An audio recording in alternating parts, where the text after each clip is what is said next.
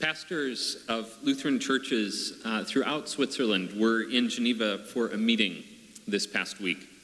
And as part of the day, we visited the Red Cross Museum.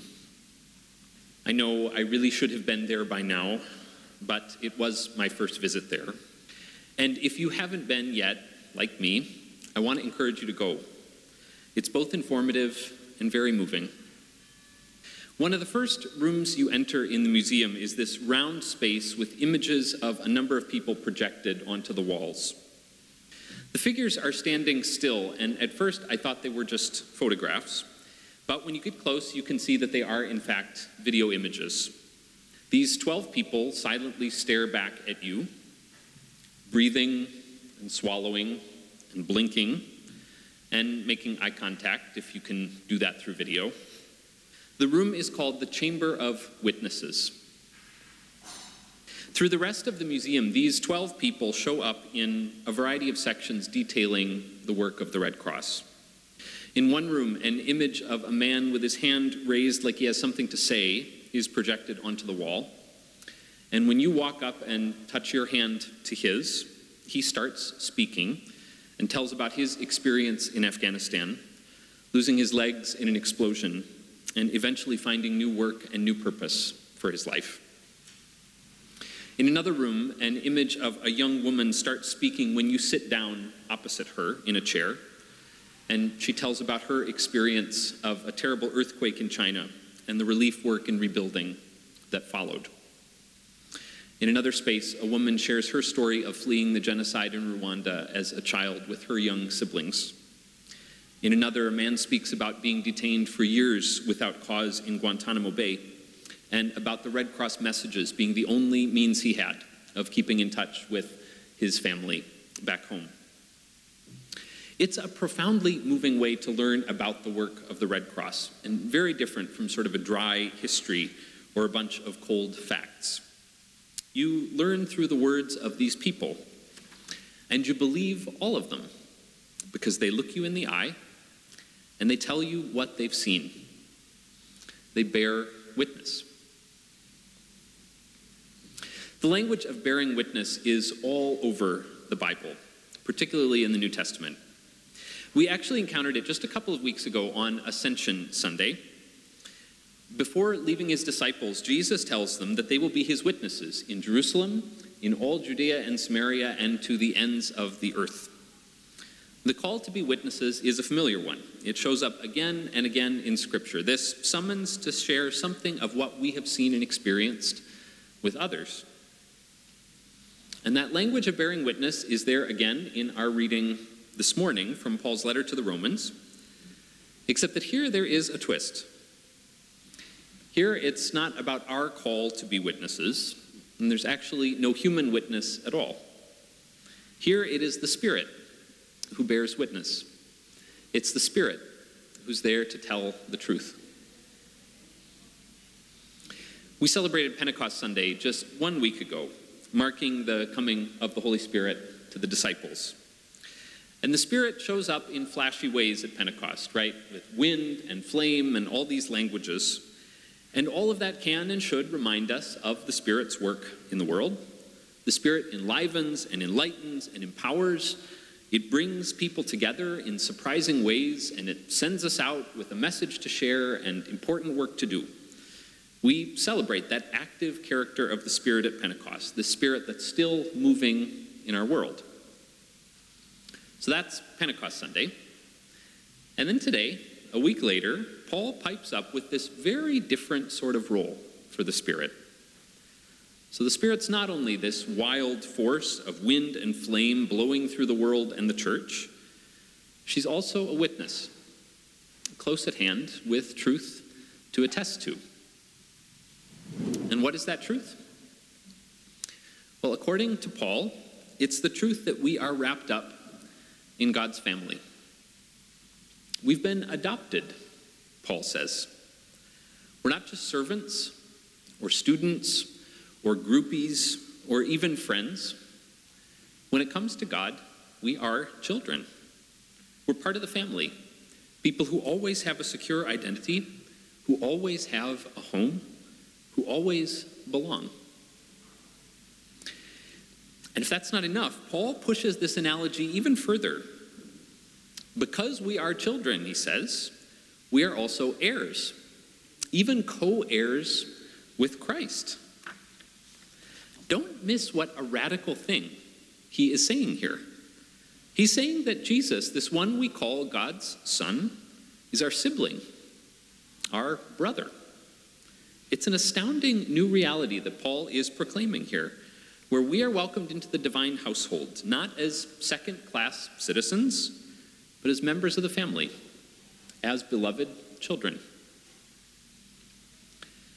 It's a lot to take in, and it's not always easy to remember in how messy life can get, which is why we need a witness to assure us that it's so.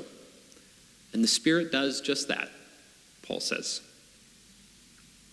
It's a little different from those witnesses at the museum. There's nobody standing there and looking us in the eye exactly. But the Spirit does speak up, according to Paul. When we call out to God in trust, speaking like a child to a loving parent, the way Jesus himself did when praying, it is not just us calling out. It is the Spirit bearing witness. It's the Spirit telling the deep truth of things, that we are wrapped up in the love of God, that we are part of the family, God's own children, and nothing can change that. Jim the Boy is a favorite book of mine. I don't know if it's something any of you happen to have read. It's a novel that follows 1 year in the life of a boy growing up in North Carolina in the 1930s. It begins on the day of his 10th birthday and ends on the day of his 11th. Jim lives on a farm in a small town, and in many ways his life is very ordinary for its time and place. What's extraordinary is his family. Jim's father died before he was born, so he's raised by his mother and by her 3 older brothers.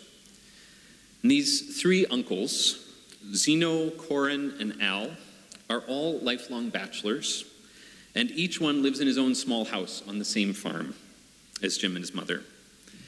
And they are really wonderful characters, each one supporting this boy in his own way as he grows. At the end of the book, the uncles take Jim up this nearby mountain for the first time in his life. Jim's father had actually come from a village up on top of this mountain, and it's always been a place that he's avoided so far. But here on his 11th birthday, he feels he's ready to go and see it for himself. So they drive their old truck up this winding, switchbacking road, and they find the house where Jim's father grew up and where his grandfather is now sick and nearing the end of his life. And at the end of the day, before driving back down, they sit down by the side of the road, looking down from the mountain toward the valley, where they can even spot the farm, this small place where basically everything Jim knows of the world is located.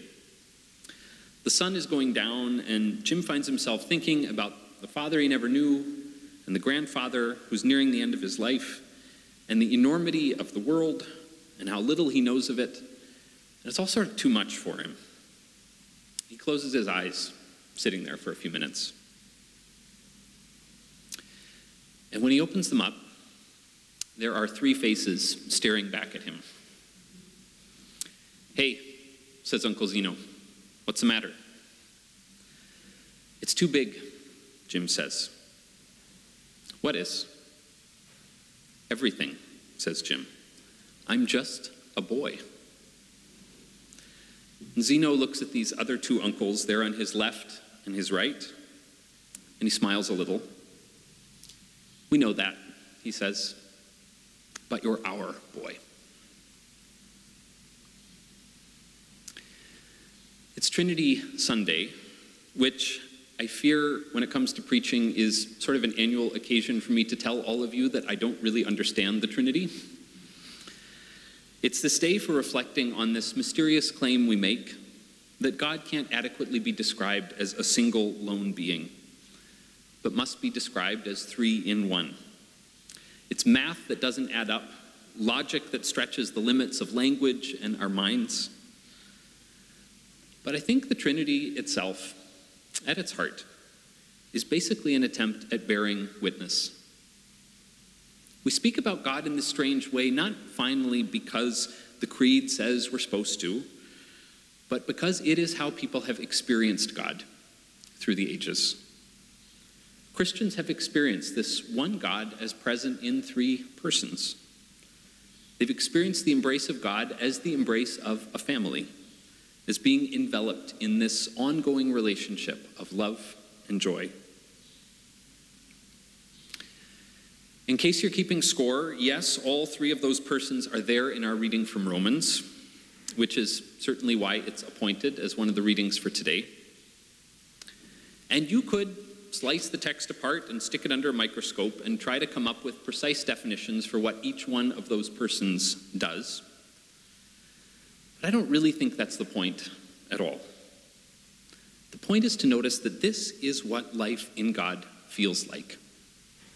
It feels like opening your eyes and seeing that you are not alone, but are in fact surrounded by a loving family, holding you in its embrace, assuring you that you belong.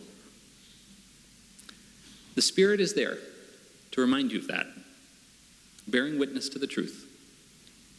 In this big, beautiful, messy world that can be utterly overwhelming at times, the triune God holds you in love, claiming you as part of the family. This God looks you in the eye and says it again, just to be sure you know, you're my child. Amen.